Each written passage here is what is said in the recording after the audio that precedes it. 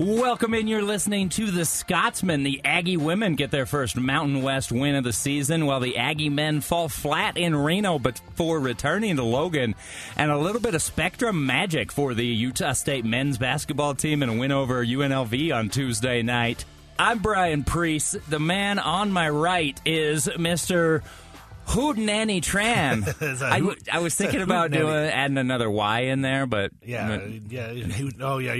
I get what you're saying. Hi, it's me. I'm the problem. It's me. Welcome, Brian. I'm big stuff happening for Utah State this week. I'm all over the place, like you just said. The women's basketball team with their first in-conference win. That's pretty big. But you were also up there in Logan for UNLV, so we'll get to that a little bit later. Where do you want to start today? Let's start with the men's basketball team. Let's circle back. Right. Well, but I want to circle back to this Nevada game because I'm trying to figure out who this team is. You know, we see them step on the floor. They're one of the best shooting teams in the country. You know, consistently. Stephen Ashworth, we've got Taylor Funk, and then you've got other guys who can contribute from deep like Max Shulga and Sean Bairstow, and you know, you go into Nevada, you're playing a good team, a very good Nevada team, and you know, second half it's tied at 64. There's about 7.5 minutes left, and just get run. Absolutely run out of the gym, Yep. And I don't know what happened. And what I don't understand about this team is, in spite of how good of a shooting team they are, they manage to go through these cold stretches, seemingly every single game, where they're going 3, 4, 5 minutes without a field goal, sometimes without points when they're not able to get to the free throw line. And it's just weird to have such a strong offensive team with so many options that can go cold for so long, and they do it so consistently. They need to find other ways to score. And then we talked about this last week. Like they don't have, like, we're talking about plan Bs or plan Cs. Like when their offense isn't executing, they don't really have any other way to try to score. And that's gonna hurt them. And this is Mountain West Conference that is eating itself a little bit.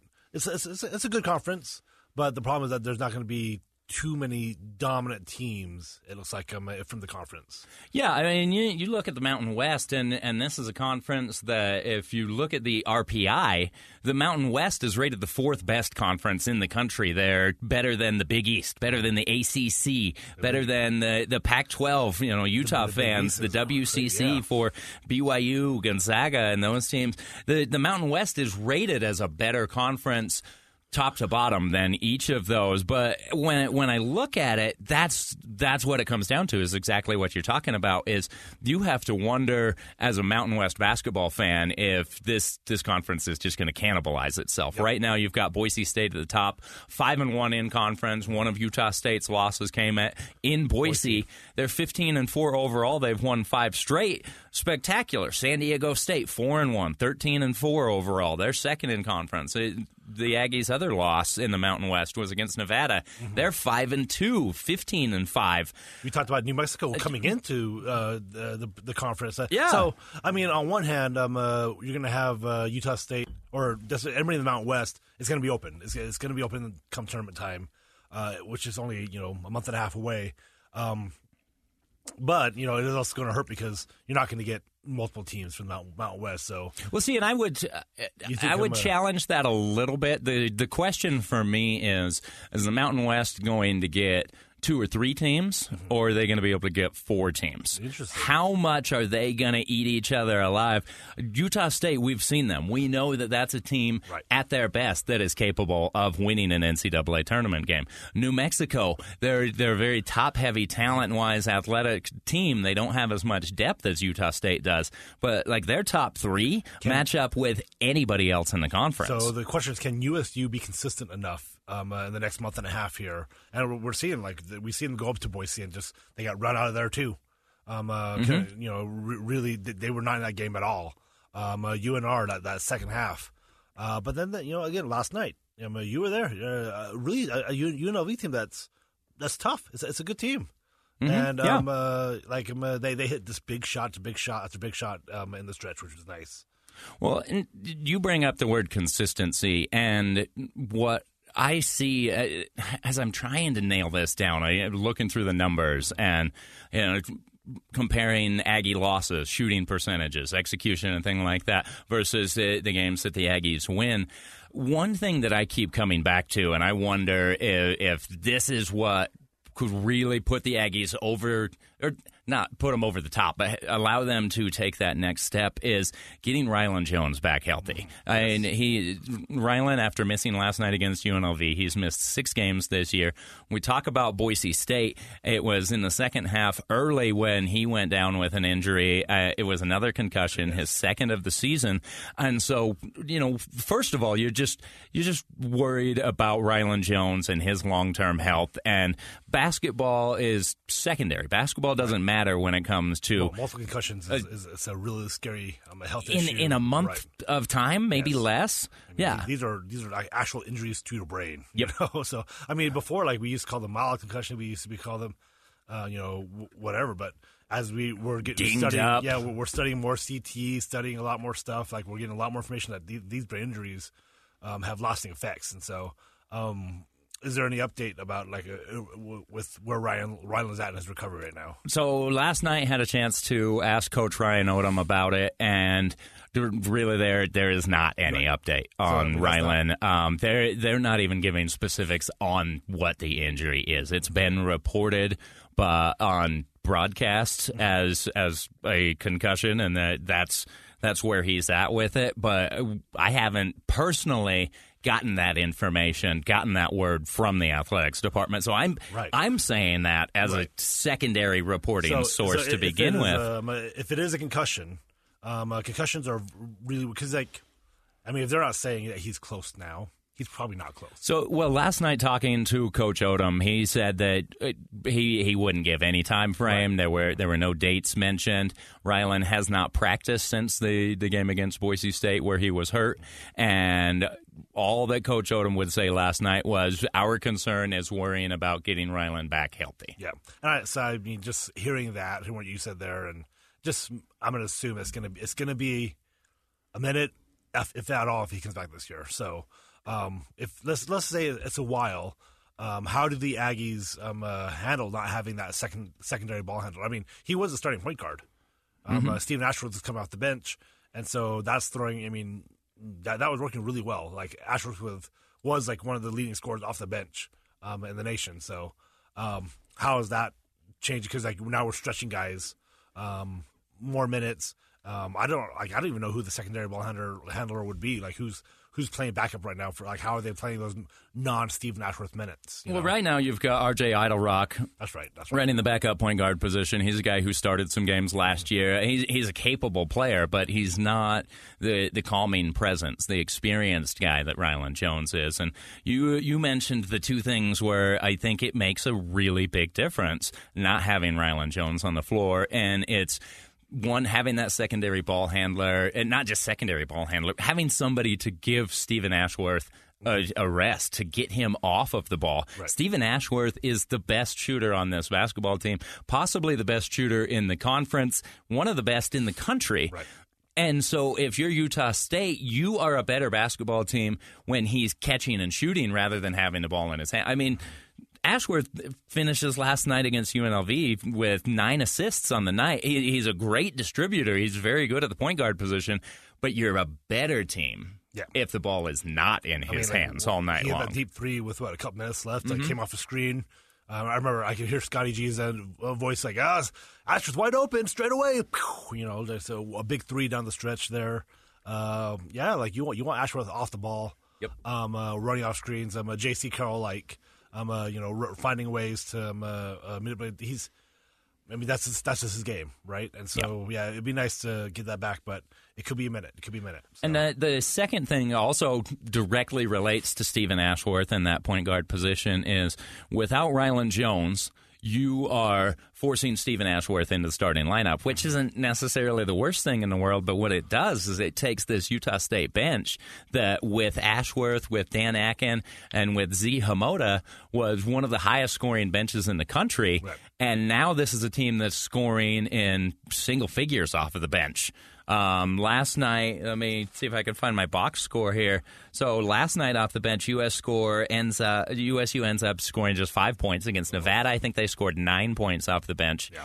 Dan Akin is the primary contributor for this team off of the bench these days, and the last 2 games, both against Nevada and last night against UNLV, you see teams realize that, we talk about a lack of a plan B. If the 3-point shot's not falling, it's really difficult for this offense, and defenses are going after Dan Akin. Every time he touches in the post, it was an immediate double team from UNLV all night long. And Dan, for all of the things that he does well on a basketball court, reading and reacting and passing out of a double team is not something that is a strength of his. And so it's I don't want to say it's easy, but defenses with the right approach can get Utah State out of their game plan and force them into a lot of misses, and it's a struggle. The Aggies are winning right now. Let's not act like this is a team that's not. They're 15-4. Right. They're a very good basketball team. The sky is not falling. We're not being Chicken Little right now. Cracks in the foundation. There's cracks in the foundation, exactly. Right. And these are some things that need to get solved. Without Rylan Jones, the ceiling of this basketball team is severely limited. How many minutes did Idle Rock play last night? RJ Idle Rock last night finished with, I want to make sure this is, I already did this wrong. I gave you the bench points for the first half. Oh, for first half bench points. Okay, all right. But they scored 13 points off the bench last night. Doesn't matter. 13.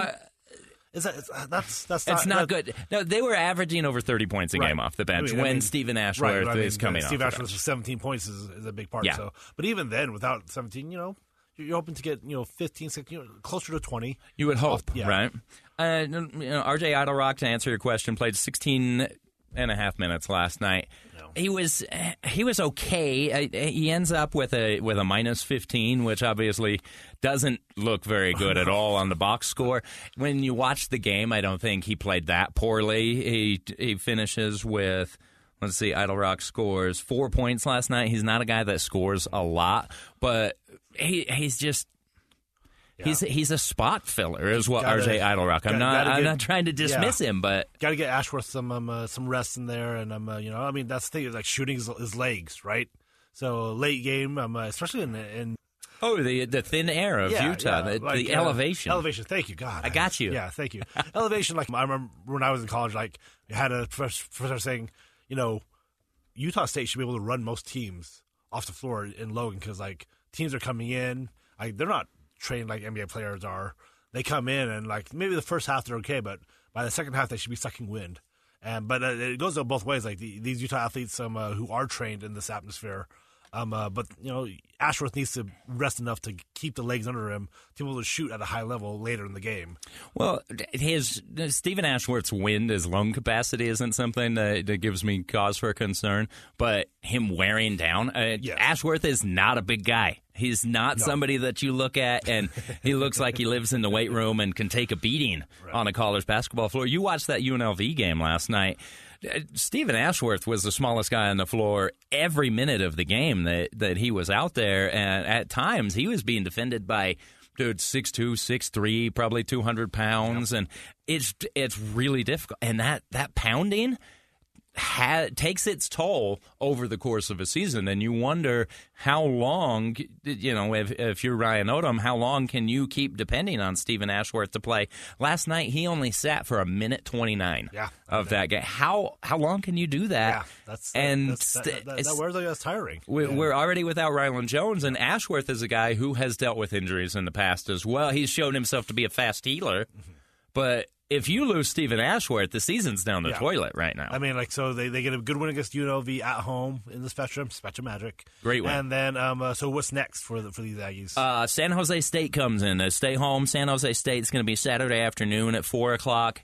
I really hope that should be not a get-right game, but a game that they... As much of a get-right game as you have in the Mountain West. Yes, so hopefully that's one that they can pull a win out of there. And, well, I mean, like you talked about you were up there. You were visiting the Spectrum, and you said this is your second game, but this one was much different than the first game because the students are back and the atmosphere's Tell about the atmosphere last night. So, last story before we move on, but I was sitting courtside at the scorer's table, and I ended up next to Doug Hoffman, the Aggies football SID. And so we were chatting a little bit throughout the game, and the last play, the inbound pass goes to Sean Bairstow, and Bairstow hits the free throw line jumper to give Utah State the 4-point lead, and they end up winning 75-71. But that environment, the crowd in the Spectrum with 10, 12 seconds on the clock, I think it was, and Bairstow hitting that jumper. I grew up in Logan. We've talked about that, given our background of Utah State and why we're doing this podcast. But I've seen easily 100 games in the Spectrum over the course of my life.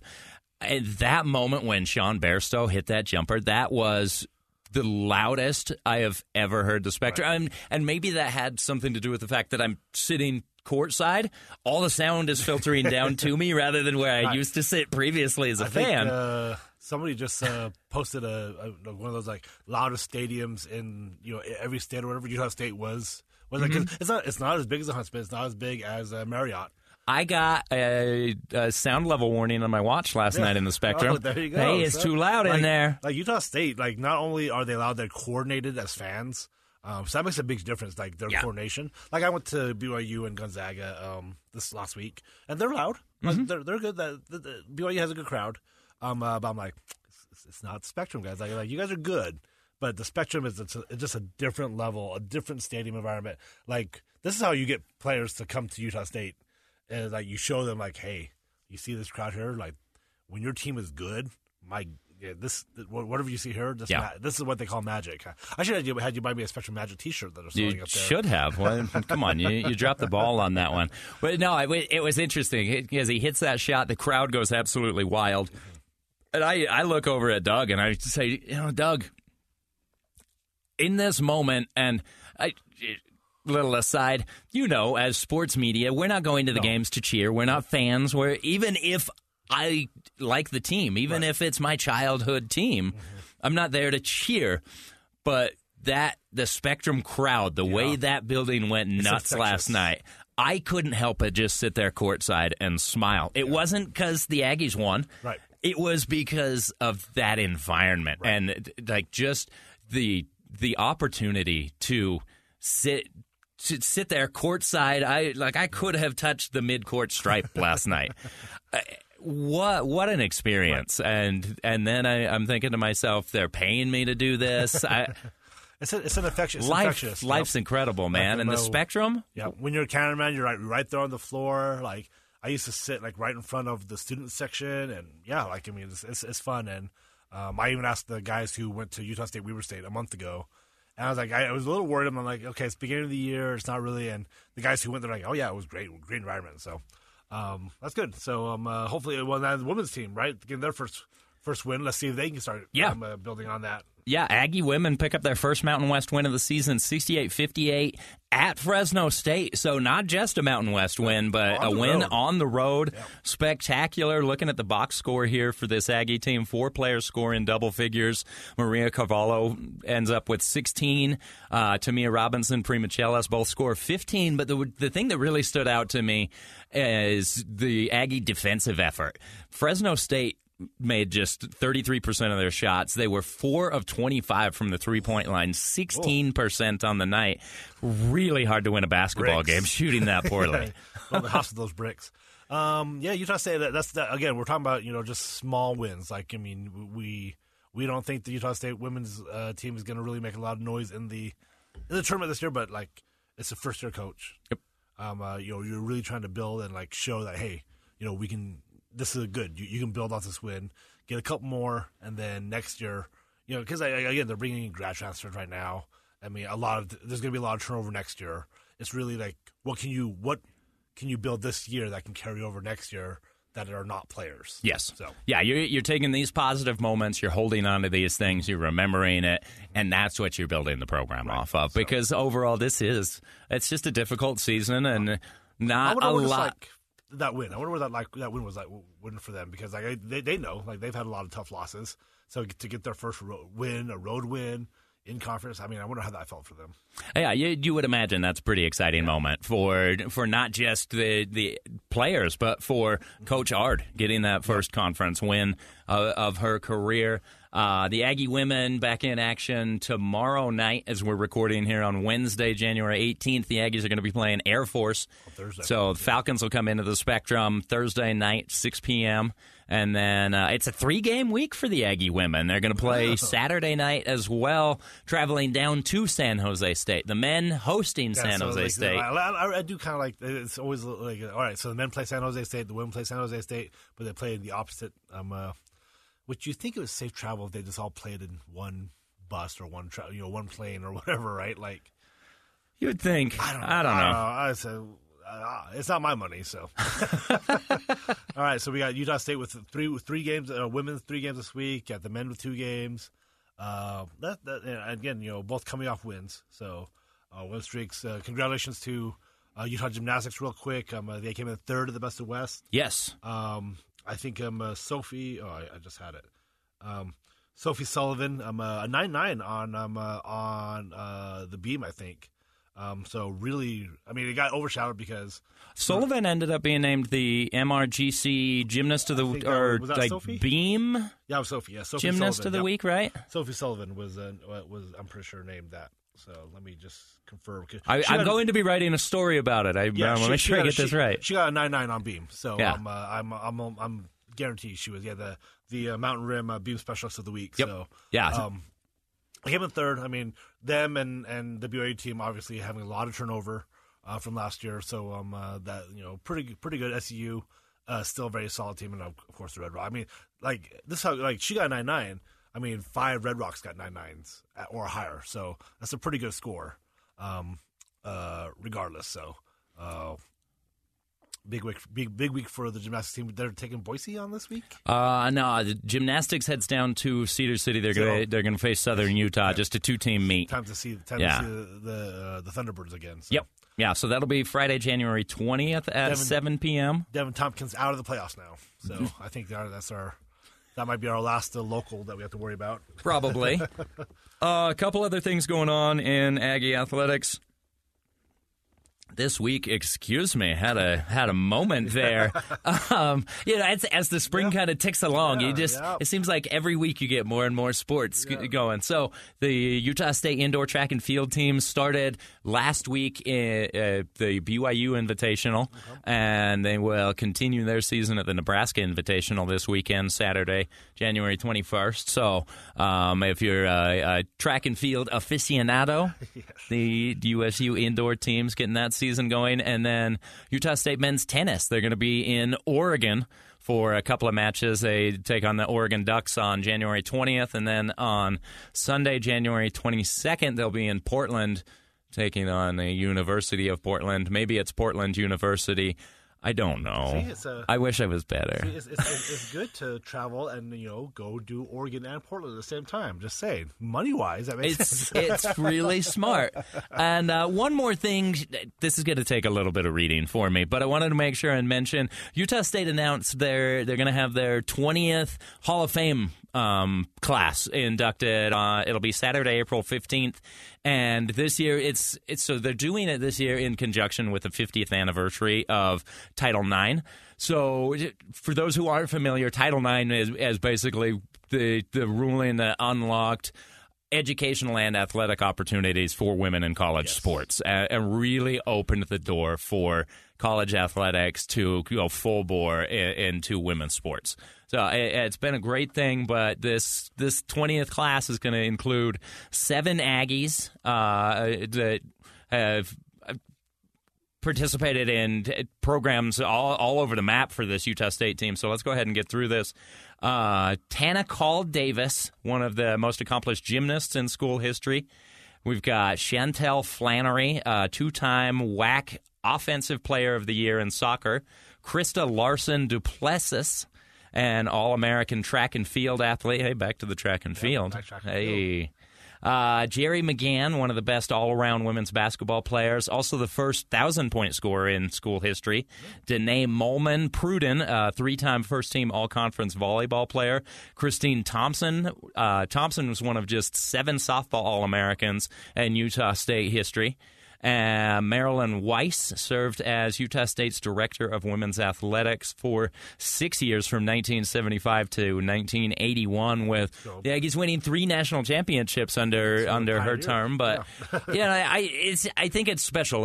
The Title IX stuff is something that I take a lot of interest in. Somebody who's been trying to break into sports media. One way that I have tried to do that is by following and spreading the word of women's sports. Being down here in Salt Lake, I've spent a lot of time with the University of Utah women's softball team, the Utah women's basketball team, and it's just exciting, and I love that Title IX came into play and made these things possible for these women, because I think back to the early 90s with like Pat Summitt and Tennessee basketball, and it was a completely different game back then, and the way women's basketball has evolved, women's sports in general have evolved, and we're seeing a lot more mainstream. Really get a national spotlight. You get the women's national soccer team here in the U.S. Obviously, there's a long way to go, but it's good to see strides. It's good to see them on the national stage. Yeah, without a doubt. Where can they find you on the social media, blog, or Twitter sphere? Yeah, right now my only Twitter is @HooTranSuperman. That's HUUTRAN Superman. A little rhyming there to help people out. How about you, Brian? Where can they find you? You can find me on Twitter @BPriest24. That's @BPREECE24. Make sure and follow @KSL Sports. Right. KSLSports.com for all of your Utah sporting needs, because we're number one. When are you heading back to Spectrum Magic? What do you think? Right now, it looks like the next time I'm going to be headed up to the Spectrum will be probably February 18th, the J.C. Carroll retirement ceremony. Fingers crossed. Actually, that reminds me, talking about Utah State gymnastics, go back, find our interview with Utah State gymnastics head coach Kristen White, and then a little bit of tease for the future. We are working on setting up an interview time with Aggie men's basketball great J.C. Carroll. J.C. Carroll! Oh, man, yes. That's going to be a fun one. Yep. I'm excited to talk to J.C. So thank you for listening to The Scotsman. Check out everything KSLSports.com related. He's Houtran. I'm Brian Priest. Have a great week.